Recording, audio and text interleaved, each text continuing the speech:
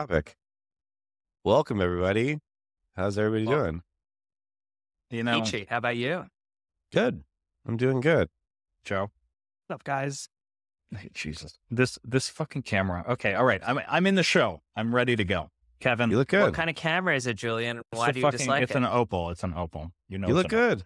You look good. Thank you, Kevin. I'm trying. I always get you with you look good, and then you'll keep on trying it. That's it. I just need a little bit of encouragement. What's on your mind? What's on your mind, Kevin? What's on my mind right now? We were going back and forth with this in the group chat that we had, but it was around YC. So, Gary Tan. Let me just pull up the president. Yeah, the president, or what is he? The CEO of YC. What is his title? President and CEO of YC. So the YC demo days just happened, and we're in the kind of the market we're in right now. Is kind of weird. We have so SVB collapsed, got bought out. There's not a lot of investment to go around to later stage companies. YC obviously continues to go on, and I was trying to find his tweet here. Basically, he said that it doesn't. Yeah, oh, here it is. Founders comparing early stage round valuations is like comparing the color of shoes at the beginning of a marathon. So, the reason I thought that was interesting is that like we're going through this like insane like right now like Series B and C or even A, like this huge valuation reset. And then you have Gary Tan coming out and saying it doesn't matter what these early stage round valuations are. And it just seems like, especially in this environment, I understand like these are, so probably what is happening is that people starting companies, right? Like they're earlier on. And so there still is a lot of capital for seed stage companies with the hopes that eventually like these companies will IPO in 10 years and the market will be better and all those different things. So I could definitely see how you can why there's a lot of capital going into seed, why people are more bullish on putting money there, why Gary Tan thinks that valuations don't really matter. But like what we're seeing right now is like they do fucking matter. Like there are companies getting crushed right now, going out of business because they took too much capital, they took too high valuations, and when the times were good and there was a lot of companies going public, their market caps are getting crushed. So I thought it was just really interesting. And I love YC for so many of the things that they do, but this is the one thing that I hate that they do. And I don't know if it is because they're looking to get a markup on their companies. But going through, I've never been through YC, so I definitely can't speak from my experience there.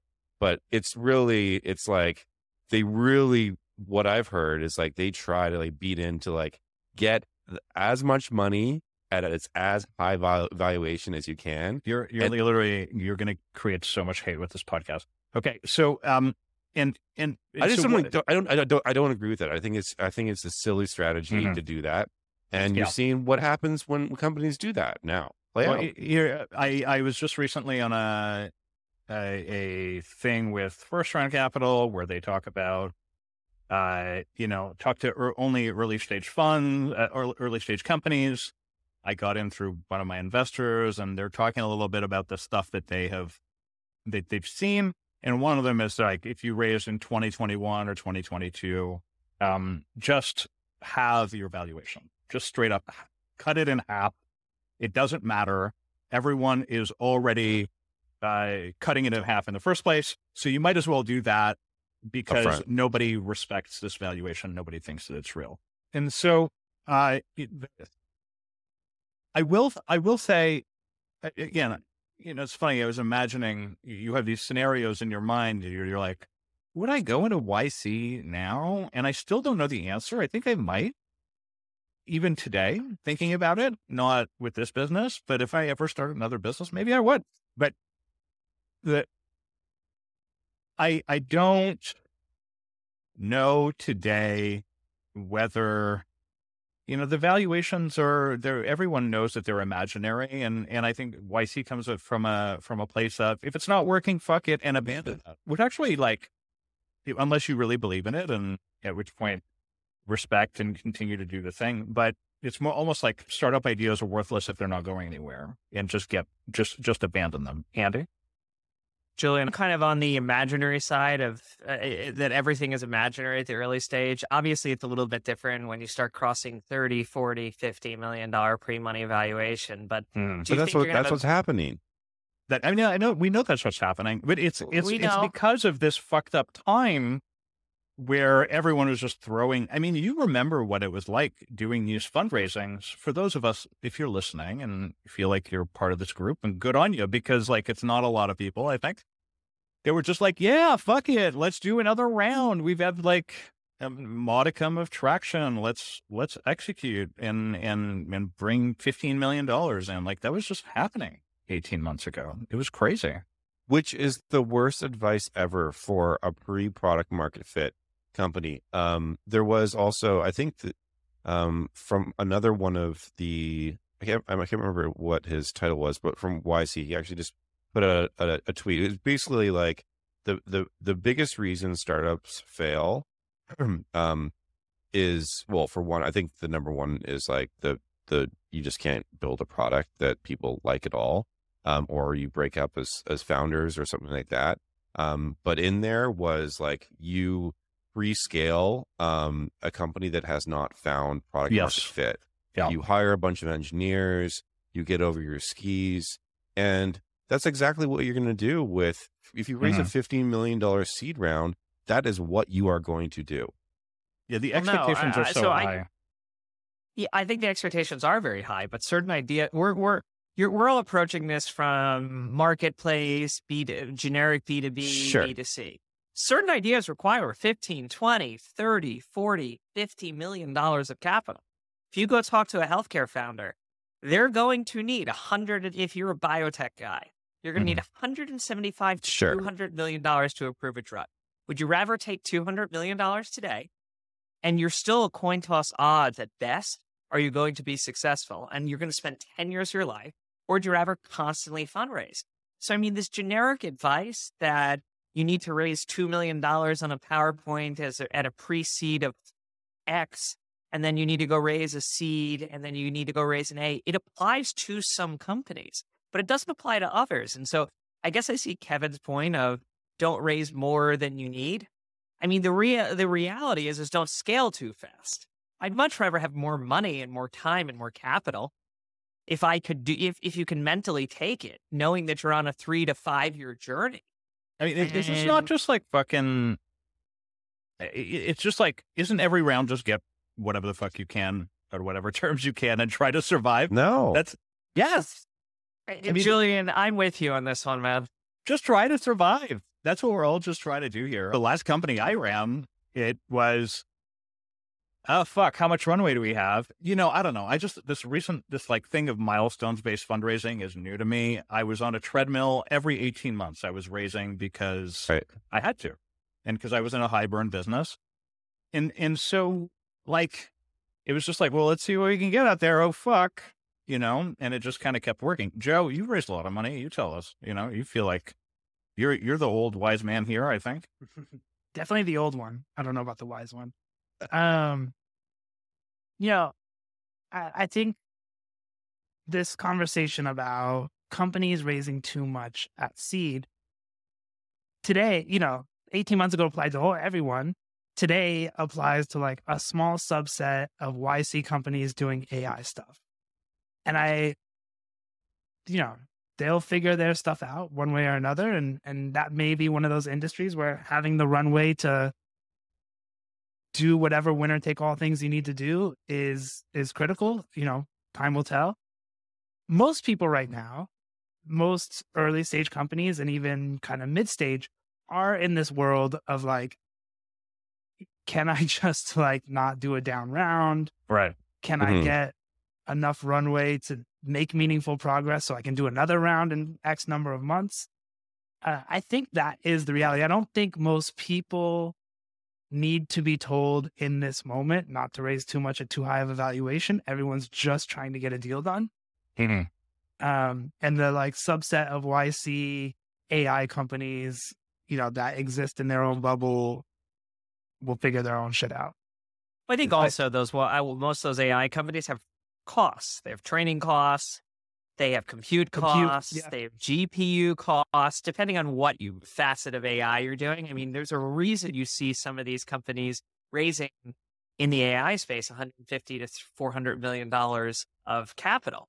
They need that to power a transformer model if they're going to build from scratch. And so it literally is just, this is the requirement of even to play baseball. The team this is what it costs to staff the team. Yeah, that's a fair point. That's your payroll. If the costs have changed for some of these, I think this is like a subset. But like going back to, and I feel like a broken record, especially on our WhatsApp group. Like, and let's just talk from experience. Like I've seen from the other side of it. Like, so at my last company, we raised prior to product market fit. We raised way too much money. I just think you have trauma. I think so too. Here's a list of all of the. So let's remove the biotech companies and everything. Let's talk about like YC's like bread and butter, which is like software companies. Here's a list of some of their biggest outcomes and their initial seed rounds. Stripe, 2 million. Instacart, 2.3 million. OpenSea, 2 million. Dropbox, 1.2 million. Airbnb, 600K. I do believe that constraints breed creativity. And while it's very uncomfortable to go through those times with a smaller team, not enough resources, I'd also argue that today, if you're not in AI and you don't require a lot of like costs for all these GPU cycles and all those things, like you're much more, you can be much more efficient with like all the tools. So it actually should be cheaper to build startup. So like before you do hit product market fit, your goal should be to get there. And I just think that raising littler amount of money, having a smaller team and just focus on getting that and then take more capital. I'm all for, like, we're all in the venture capital, kind of treadmill, and like as soon as you hit product market fit, I am all for go raise as much capital. You need to be the industry leader. That's what this whole business is all about. But before, I just think that it just makes you sloppy. People, you have the money in the bank. You're going to hire these senior people.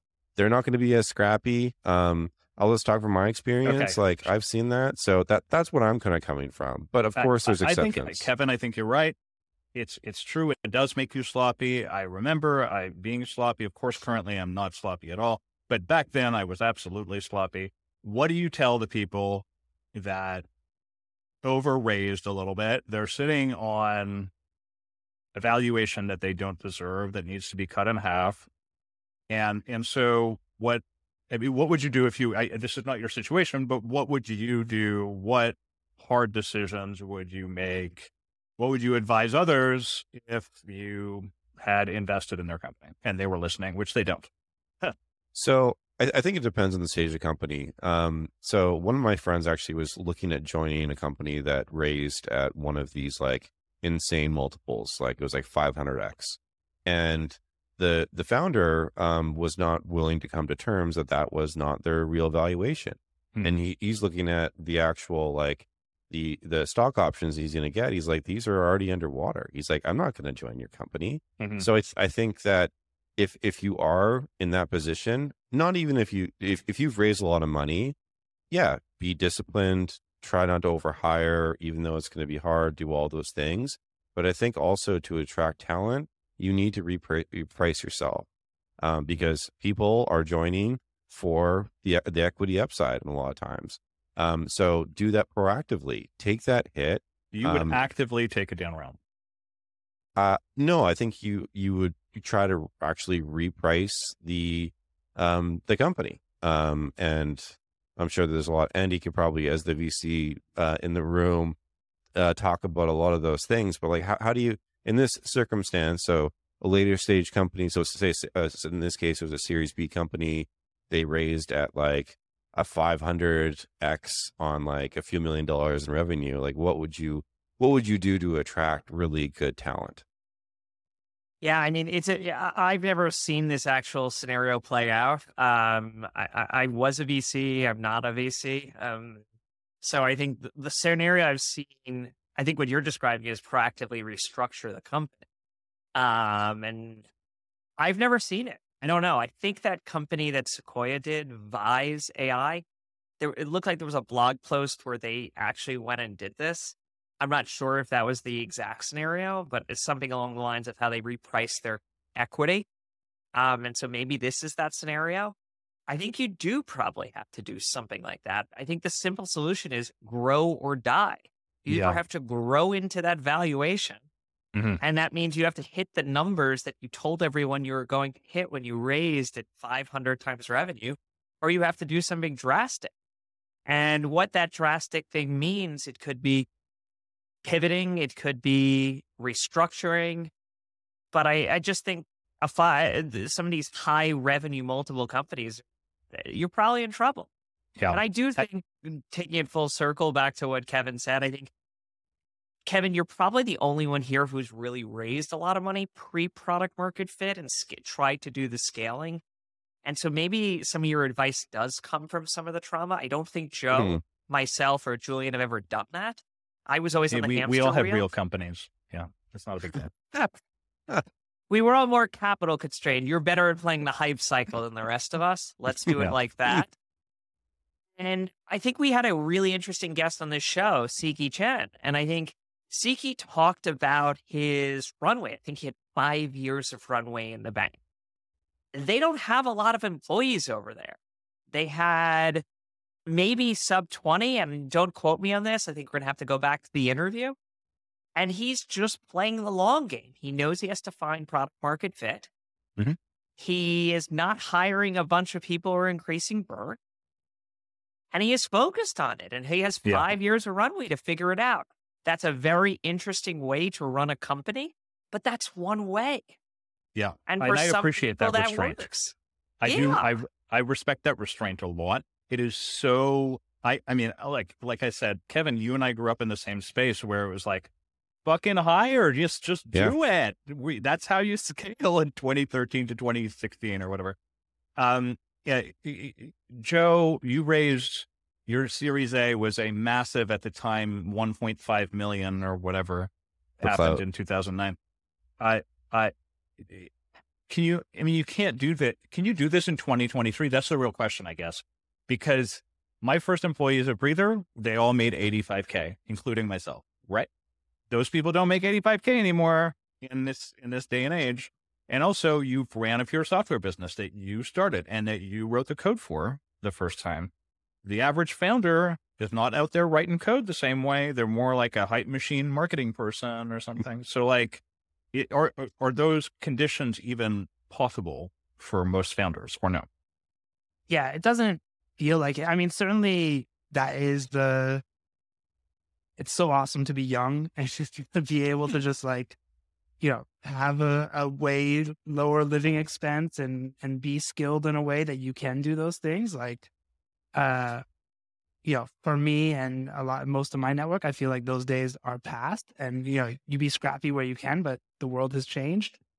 It's also changed in the sense that it is so much harder now to get attention and make anyone care about what you've built. Yeah. Like the first version of Klout was so shitty, like unspeakably shitty. And people jumped all over it because there wasn't 500 other things, 500,000 other things, 5 million other things like competing for attention. Yep. And I'm feeling this now in what I am building. the bar is so high. Table stakes, are like so set in place that to get anyone to try what you're doing and if you're trying to get somebody to switch off something to what you're doing, like you really have to deliver a very, very compelling. Joe, I don't mind telling you, the first 3.5, 4 people at practice here, those people started out building a chat product that was a consumer focused product, right? And I used to talk to people about it being kind of a teaching thing, a peer-to-peer learning and teaching thing. And it was just iOS. And I want to say, did it take 12 months? We didn't have a lot of money. We clearly didn't have a lot of burn for 4 people. I was like, we don't have the team to do this. This is not our DNA. The bar for chat is so high. Consumer, you're in the right town for it, if a town exists, which is Los Angeles. But the consumer bar is so high. You were chatting the other day in the WhatsApp about the location, like when do you get people to accept notifications? Like, correct. I don't know if I could live that way, my man. I don't know if it's possible. It's tough. All small deal things are tough. I do an average $35 transaction. That's tough because I just got to get the crazy volume. You have to get $0 transaction. It's kind of almost harder. Yeah, we need time. We want people's time and attention. And there's a lot of competition for it. No doubt about it. And we're not necessarily solving a specific pain point that you're willing to throw money at and you're compelled to like solve. We're trying to like, inspire you to do something you weren't necessarily imagining you were going to do. Joe, Joe, just for the audience, can you just explain like I know you're not public with your company, but like what your business model would be? Yeah. So, I mean, it's not necessarily a secret. We're just early and there's not something worth showing everybody yet. We're building basically a new professional network. And so it's, a pure consumer social networky type thing. And by the way, you're the most qualified person, like among the most qualified people that I know. And it's still incredibly hard. And that is what's challenging. You would feel, I knew how to build a company in 2013 to 2015, right? Like I built a pretty sizable, successful thing with positive unit economics by the end. But does that help me in 2021, 23? It does. It helps me hire. It helps me lead. I know how to lead people better. I know how to manage better. And I know how to, how to direct people. I know how to make better decisions. But does that mean I have everything figured out? Certainly not. Even if I ran a real estate product again, I would still not have figured everything out. And that's the part that's really challenging is every single part at the time you do it, it is faster than the last set of fuck ups that you made. Right. And you do it 10% more correctly or 20% or maybe even 50% more correctly, but certainly not 100% more correctly. I got a question for everybody listening. So like, I know that we've all internally talked about like our burns and all that. Obviously we won't disclose any of that and like when people need to fundraise and everything, but for the people that are in like a decent runway position, like how much does this impact them? So for all the listeners, like as far as like the market, it's really hard to raise a series A or B, but like how much does that actually impact? How much should they be paying attention to that? Yeah. Versus just like being heads down and just building, because this can be very distracting. Especially if you have like that 24 months of runway and you're a seed stage company and you're trying to find product market fit, you're like, should we be cutting and all this crazy stuff? Like what is your advice to anybody else listening as far as how much should they be paying attention to kind of this news cycle right now? I just, having just been in this first round capital thing where they're explicitly asked me not to share, and so I'll be minimal with the amount of stuff that I share. But it fits my framework. Do you have to raise in the next 9 months? Yes or no? If yes, what are my odds of success? High, go do it right away. If it's low, then it's like, do you have the ability to solve those fundamentals in 90 days? Can you do it in 90 days? Yes or no? If you can do it in 90 days, then go out, roll the dice. If you can't do it in 90 days, your options are cut, burn, raise a top off, or Hail Mary, which is to be like, fuck it. I know that I don't know if y'all have done rounds like that before. I definitely have. I have. Yeah. Most of my life, I feel like those are the rounds. I have over a year of runway today. So I have the opportunity to sit and execute some more. But for everybody I like else, Hail Mary as an option. I'd love to know what that actually looks. Well, you know what it looks like? It's like get 150 fund names together and do them serially and back channel and like all that crap that you do when your back is against the wall. So let's give some actual advice, right? I think that our last episode we had Michael Cho from Unsplash on. I think he actually gave great advice as far as like what did a Hail Mary look like. So they were in a very unusual spot that they had a side project that took off Unsplash that they weren't making any money off of, but it had hundreds of millions of monthly active users on it, and they just couldn't raise more money. They had a big pref stack, and it was a different environment.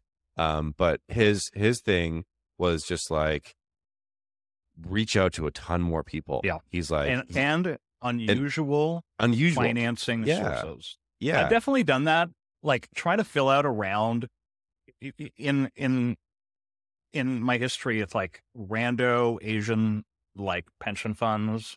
Sure. And we all know that they exist. We have some contacts and thank you for your commitment. You know, if any of you are listening, you funds. and also, you know, I would be remiss. The Canadian pension funds, you know, every Canadian knows that they can go talk to them. And the real estate funds that are run by some, you know, multi-family office or something, right?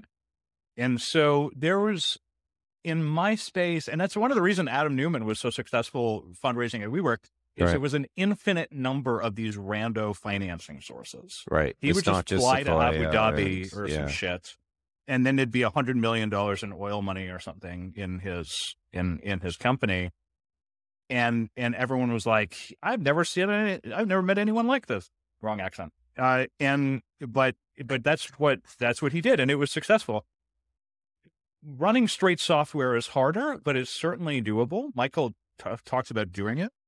You know, it ain't easy, but you got to get super creative. You do. We've all, at least I can speak to myself. I've definitely done this, Julian. So I've definitely done this along the way. I'm just laughing about the feeling of like, who the fuck could we talk to? Oh my God, who are we going to talk to now? Shit. Looking around the table. Done this in the last decade. Well, and sometimes there's also, it could be somebody in the industry. Like, so I think that, so for people in a tough spot, you're going to, first of all, you're going to look to your existing investors and to see what you can kind of pull from them. But then there's like a whole, like there's a very large community out there of people who know other people who know other funds, all of that. I think that's where I would like, I've sourced more capital doing that way. And it could just take one person that leads to another intro to whatever. And so I think like the advice that I would give people is like, just don't give up. If you actually have something that's working, don't give up and just continue trying. Reach out to, I've done this before in previous rounds, even with Airhouse. We had a couple of rounds that were kind of hard to get done because we had an early marketplace with no revenue. That's completely changed today, which is great. But like, I would just reach out and be that one person who introed me to this one other firm that it's like, oh my God, we just got $1 million in the door. And then that starts a whole new round. And it just like, this is the whole story with Michael. He just reached out to this one person he thought he was going to angel invest. And then they ended up doing a $5 million investment and completely restructuring the entire cap table to get later on Jeff Lewis from Bedrock to invest in them. and then they were able to sell. So it really is, if you have a really great company, it's just like, don't fucking give up. Like the part that I like about this podcast, by the way, is that we're not focused on, and this was a big exit, right? We do have those people as guests. Sure. And we did have those outcomes, right? Like Loom at the moment, that's a top company right now, right? Figma, like all these other companies like Plaid, those people, those are top shelf and VC based companies. And Michael, thinking about it, I don't actually know what the outcome is. I don't know either. But from a VC standpoint, I don't care. What I care about is the entrepreneur that got to the other side. And that's the thing that I respect the most, not to be generic, but the man in the arena, the man or woman in the arena that is doing the work every day.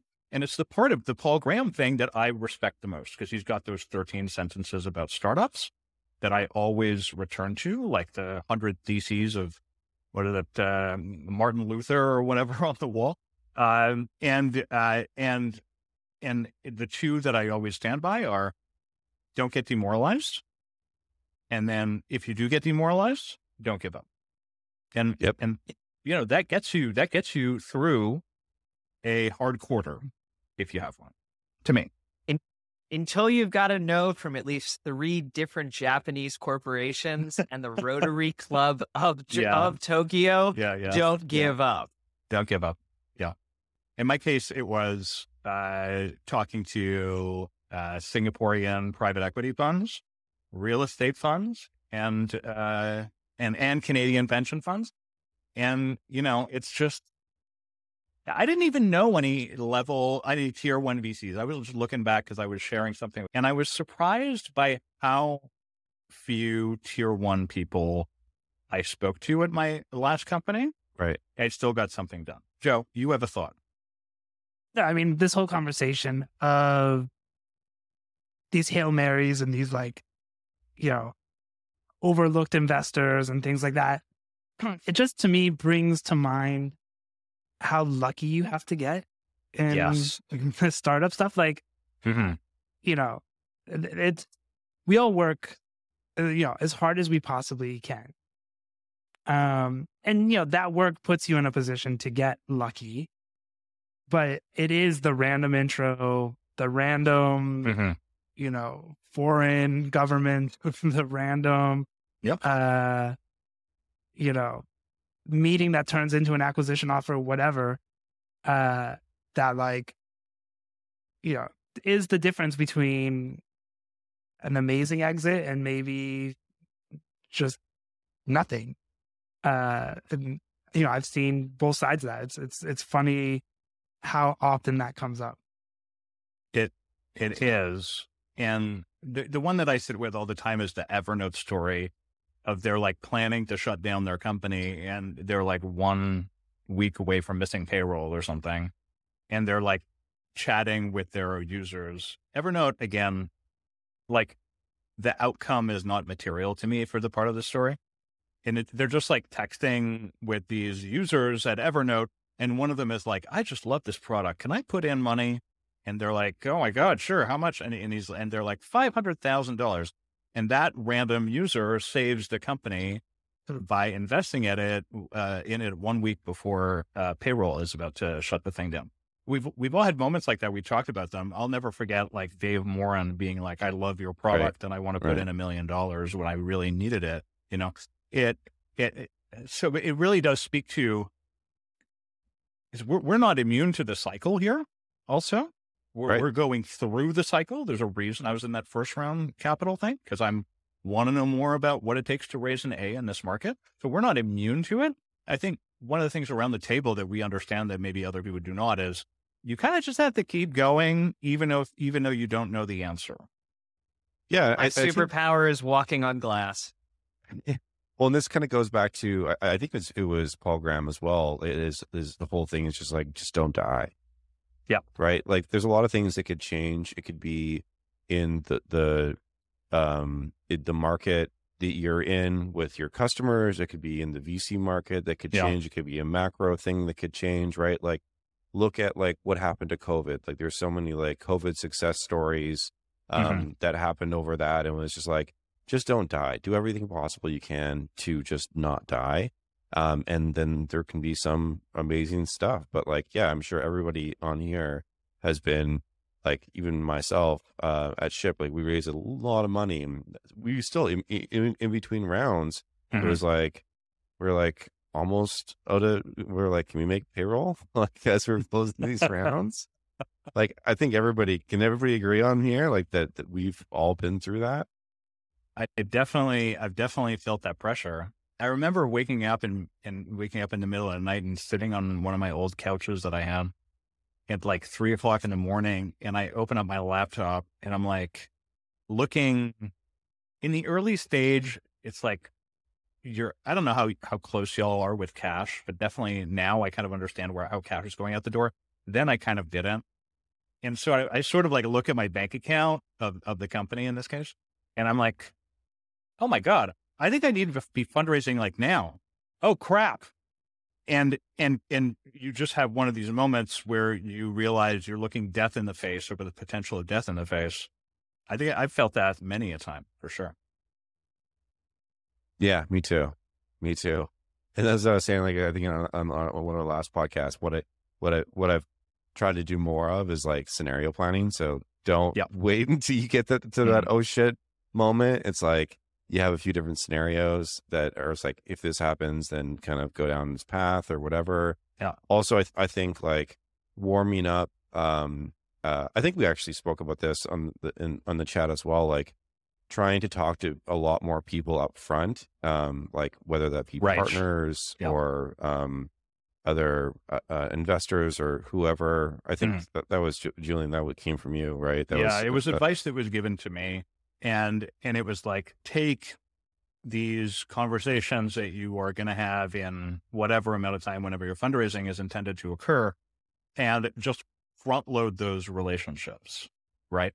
And so, for example, I went to Andrew Chen, who is my lead investor at Enders and Horowitz, and I spoke to him and I was like, okay, what's the next round looking like? And chatting about like what that's got to look like in order for us to feel good about it. But the recommendation is, and that's distinct from how I used to fundraise. I used to fundraise like I had a big, very serious attitude of never give investors any data before the fundraise. I had the same thing before. Yeah. Yeah. So what was your reasoning behind it? I'm curious about that. It was just like a competitor thing. Okay. It was like, I was just worried that competitors were going to be able to see this, and try to see what was working and copy it, where like in reality that typically doesn't usually happen. Yeah. But it's also on the other side of it.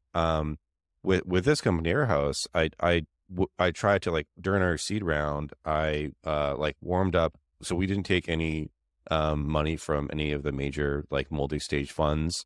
And I did that like on purpose because I didn't want the signaling risk. I had signaling issues before my last company. So I didn't want to do that. So I just talked to a lot of these multi-stage firms and was like, this is what I'm up to, but I'm not raising. And to try to build those relationships early. That actually didn't work out the best, but I think like it definitely can. I've now done that for potential partners, potential like acquisitions that we potentially can make. Also, if we ever got in a really tough spot, potential acquirers, getting closer to them, which they may even seem like a little competitive, but it's good to open up those lines of communication. They could be a source for a lot of different things, including capital raises and everything like that. I definitely was like you, Julian, like more closed off to a lot of those conversations, but now it's just like, it's just so fucking hard to build a really good company. And like, I think it's better to be connected to those people. And then you never know what's going to happen. It could change your company's trajectory. For me, the reason that I never shared data between financings is I, for the longest time, felt that unless there were pressure of someone else taking a deal away from the person I'm speaking to, that they would not do it. And I was just noticing whenever I gave data to a single person, I was just like, deals never get done this way. deals only ever get done when Yeah. I speak to one person and then there's somebody else trying to take it away. And so I simply learned as a matter of course. I learned this at between the Series A and the Series B. Series A, I didn't have a process. And this is the other thing that maybe like people listening can take away is running a serious hardcore process that is really thought through. I don't know how much deal pressure and momentum matters in this type of market anymore if everyone is kind of backing out. Mm-hmm. But to me, I continue to sit with, well, I will be out in this amount of time, at which point we'll discuss, how the numbers are then. But I will say that there is a lesson that I used to be like one of those people who's like Gary Vaynerchuk, like, we're killing it like all the time. Now I'm like, when speaking to people, I say, here's what I feel we figured out. Here's what I feel we haven't figured out. Yeah. Here's what we're working on. And here's what we're proud of. And I think it paints a realist picture from the CEO. And that realist picture is, oh, this person is thinking through the problems. Right. Versus this person is just blindly like slamming through walls, but has no idea what's coming up. Yeah, I agree with that. And I think that definitely attracts a certain type of investor. I think that there definitely is the type of investor who just wants to invest in those hype companies. And so first time entrepreneur doesn't really matter, all those things. But there is, I don't know if you guys listen to 20-Minute VC, but I do, and just to kind of get the investor's perspective. There are a lot of investors out there that do specifically look for traits like this. They look for people who are realistic on things. They look for people that when they say they're going to do something, they come back and they actually like accomplish that. Versus like, everything's great. Like we're this is a rocket ship. Like everything's always great. And like, they try to defend anything that's not working, well, or whatever, versus being like, no, this is a thing that we got to prove out. But like, here's the 4 other things that we've actually done since we last talked that I told you that we were going to do. So I think there's definitely different investor personalities. And I think definitely as like a second time founder, I would definitely lean into that versus we're killing it. As it sounds like you are, Julian. I don't know, Joe, how do you, I know you guys are still seed stage right now, but like, how do you think that through? Do you try to warm up with investors like now, or are you totally closed off? Like, are you thinking, are you just so focused on you're just finding a fit with your product right now? Like, how do you think through that, given this is your 3rd company now? One thing that has been nice being in Los Angeles is when I was building Klout in San Francisco, it was so easy to like do the coffee catch up with the VC, Right. bump into them in the neighborhood. They stop by the office, you see them wherever. And in LA, it's just not, it's just not normal. Like, so I don't, it's nice. And it's funny, I'm in LA and I'm in downtown LA. So most of the LA startups are in the like Silicon Beach, Venice, Santa Monica. So if someone wants to talk to me, I don't go to them. I try to make them come to me as much as possible. It doesn't always work that way, but it, makes them invest a little in the conversation. And when they invest in the conversation, they come to LA, they come across town. I will talk to them about where we are. I'm not doing it as casually as I maybe was before. And again, structurally, LA helps with that. One thing I will talk more about than where we are is where we will be when I raise. Right? So like, I'm just making something up here. If we were talking about revenue, I wouldn't be like, oh, we're at, $500,000 a month in, MRR. I would be, I would talk about it as like, when we hit 1 million, I'm going to be out in market.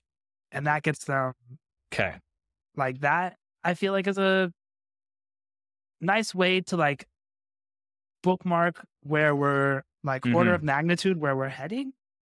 And they could always do the math on like, well, you're this many people, you raised this many months ago. That means you have this much resume, this much runway. So you must think you're going to get there in this amount of time. Let them kind of figure that out.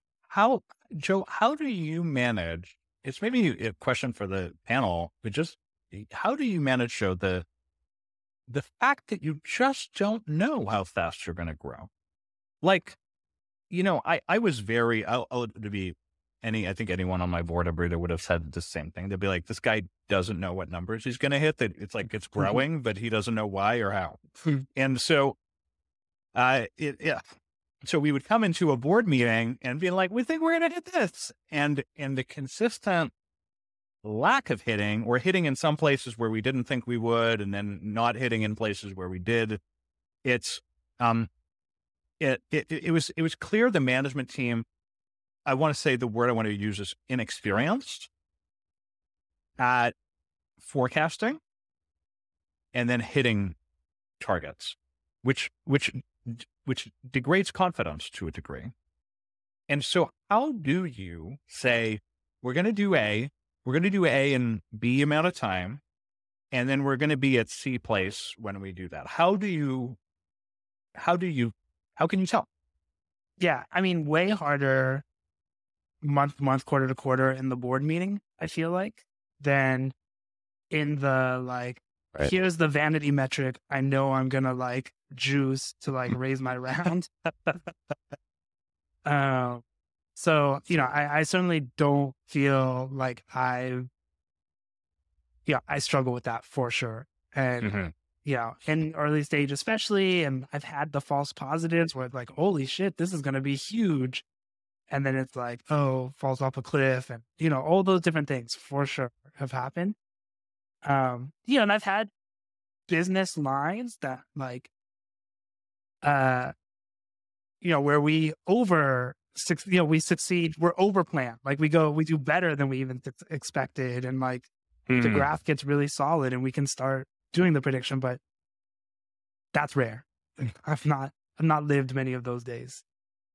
I've another topic to bring up, given the, harder fundraising environment, given the kind of macro, even large tech layoffs, that we're seeing happen. I just shared a tweet with you guys, DoorDash, which I think is happening with a lot of other, larger tech companies. They're reducing the amount that they're paying people. Obviously there's a lot more people, a lot more engineers or designers, or anybody's going to work in a tech company. You could kind of see on the one side, it's harder to raise more capital right now, but that means there's going to be a lot more available employees out there. How do you guys think that this is going to change? I know that I definitely when it was super hot, we were in the hype cycle at my last company, and I just tried to do anything I could to keep engineers happy and pay them a lot of money, and we had lunches and snacks and all of the crazy stuff. So on the other side, if you are a company doing really well, do you think this is an opportunity to scoop up some really good talent for reasonable prices? We're talking to founders here. Have you guys thought through that at all? First, Kevin, can you explain how total comp is for those outside of Silicon Valley, where that isn't a topic, the conversational topic at dinners? How is total comp calculated in Silicon Valley companies? So if you're going to work for a public company, tech company, they're going to issue you. You're going to have a base salary, which is cash in the bank that you make. And then you're also going to get RSUs that are going to be basically, it's just stock in the stock-based compensation. So there's this one tweet here that DoorDash has reduced, what is it here? The base cash to 180K base, with total compensation to be 290K. So that'd mean that they'd be getting 110K in stock-based compensation on top of it, which in a public company, which is one of the reasons you want to go public, people can then go and sell it whenever they want to. Yep. But also it doesn't cost the company actual dollars. And we don't have to go into the financials and how that plays out and all those different types of things. But that is the kind of, the definition of like the total comp. And you should also think about this when you're joining a late stage company as well. They're going to do the same thing, but it's not going to be liquid. You're not going to be able to sell your shares. So that's what it is. But the tweet here was just like, for DoorDash to be starting people off, I think this was a mid-level software engineering role with a base of 180. Like, I think I like, maybe guessing like a year ago, that probably would have been double. Maybe. Yep. So salaries are coming down across the board. This is happening everywhere. And I don't think there's any, but the thing is almost every company that wanted to staff up did. Yes. And so actually everyone right now is sitting with the old total comp that they had from 2021 or whatever. And we're not seeing a bunch of people that are like, oh my God, great, I can hire, except for maybe like the FANG companies, right? That are going, oh my God, I can hire a bunch of engineers on the cheap now. Like, everyone has the engineers that they want is the challenge, I think. Joe, Andy, are you hiring? We've stayed at the same size for the past, I want to say 12 months mostly. We're not hiring today. So we hit our hiring plan in January. Yeah, we had an idea of hiring, 1 or 2 roles for the year. And right now, those whole ideas are on hold until, we have more confidence, because like, we're just not making those bets. Like, we're certainly being way more conservative. Yeah, you hire for the positions for the milestones you need to hit, and then you just stay at that steady state. Am I right? Yeah, that's a great way to do it. Yeah. But here's another question. Do you think that this, so it has been so employee friendly for such a long time, especially during this boom cycle? Does this change the way that you guys think about like operating your companies at all, as far as maybe some of the perks or maybe some of the people that like you didn't really want to rock the boat? I definitely felt this before at Shyp. It was just like, we were competing with so many other companies and everything that it's like, you don't want to, like, this person is actually underperforming, but it's like, you don't really want to cut them because they're so liked in the company or something like that. And I definitely made those decisions before, but like, do you think that now it has, or it's going to, in the next 6 months, change to more of an employer, friendly environment? And also there's another thing that's happening as well, remote work. I think this is also a big thing that I think that a lot of people saw, employees saw remote work was going to like allow you to move anywhere and keep the same salary. Like, I don't know how much of an impact this is having now. Like, you could now work at anywhere, but also your cost of living are going down. People are hiring less. So now salaries are dropping. So that may also be another thing. I don't know. What are your guys' thoughts on your current team? And how if this would change the way that you would manage them, or I would just say, like, anything like that. My coach, who only coaches, or for the most part coaches Silicon Valley CEOs, actually said, oh, employee activism is a 0% interest rate phenomenon to me, like last week. There was no situation in my company that was related to this, but he brought it up for some reason. I was like, wow, okay, that's a really strong statement, right? And so I don't know, but also I'm not really meaningfully affected by it because only 3 people or something are American in my company. I have people but you don't think it's going to bring down salaries across everywhere, right? Like, it's not going to just be in the US. Yeah, I mean, that's right. But let's imagine that you have we have an engineer in Brazil. Okay. So, and by the way, his name is Rafa, and we love him. Okay. So Rafa, and so his comp in 2021 was his comp hasn't changed, by the way, but if you imagine that market is, I don't know, 10 or 20%, are you really considering the delta between your Brazilian engineer and a Silicon Valley engineer, are you really going to like make a change? You're not going to make a change there. You're just going to be like, I have a good engineer from Brazil who's got a market Brazilian salary and it worked, right? It's only at the gigantic extremes of Silicon Valley or New York salaries, and New York is very guilty of this too, that you want to make a change in your company. Joe, I can feel you thinking. No, I mean, the kind of like, maybe we talked about this before, but shit really rolls downhill. Like the investors are putting pressure on us, with like harder to do financing, like a lot of pressure on terms and valuation. Then founders, CEOs go put pressure on their team, like, hey, there's no salary increases, and we're not doing the bars and the lunch and the this and the that. And that's a reality, and it is a world that's not 0% interest rates, and that's what we live in now. Well, I think everyone used to like negatively look upon Amazon for having a cheap culture. There's the Amazon in one sphere, and there's Google in one sphere. I've only run Amazons, so my companies don't normally have free lunch. My companies pay very competitively, but we don't have all the bells and whistles and perks. And I'd rather personally pour it onto employee compensation than I would put it on free DoorDash credits and ice cream Tuesdays and Friday happy hours. And I think that's also interesting when the fact that I've run basically 2 distributed companies. So there's some extra costs, but there's also some different costs that you have there. And I think in general, I mean, you don't get points for spending money. You get points for saving money. You get points for the Amazon model.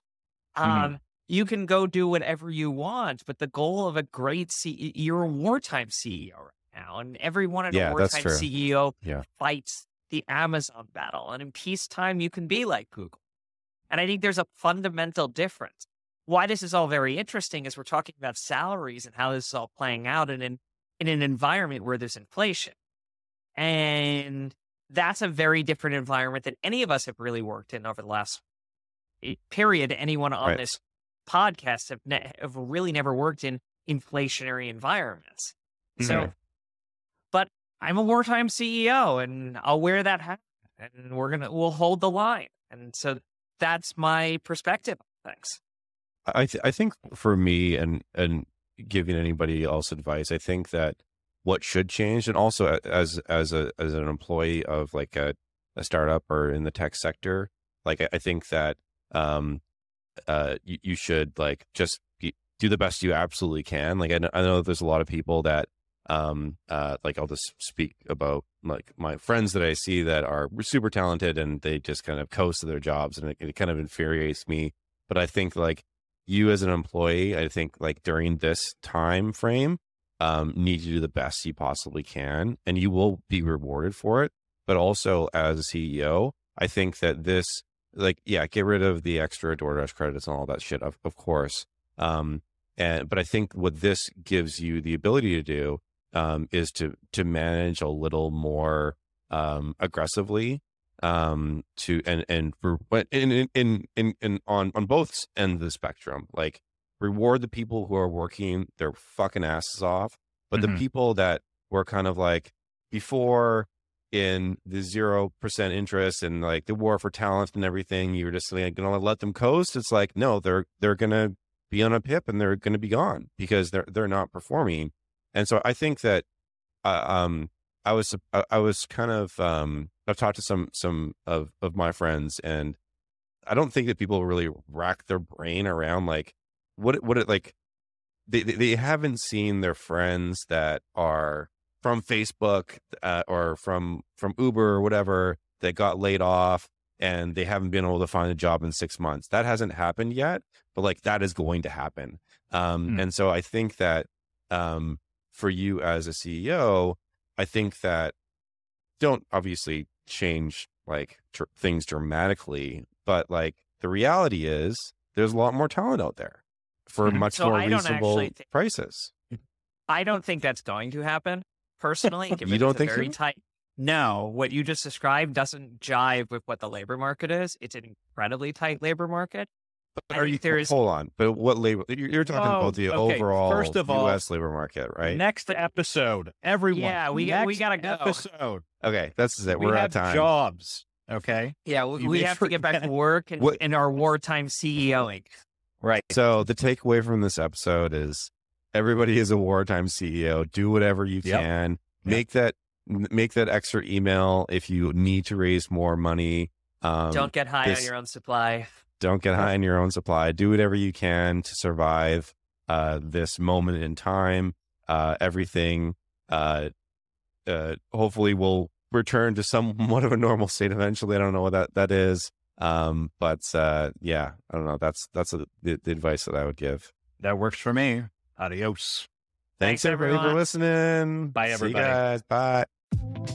Hey, yeah, we keep it real and we bring you the facts. It's the Second Time Founders podcast. Talking tech news, the show is a must. Not some billionaire trying to sell you their book. We coming from a real place, plenty ups and downs. Got some insights, join the discussion now. We being honest and raw, giving you real talk. We've been at the bottom and made it happen and much more. The Second Time Founders podcast. More building, less talk.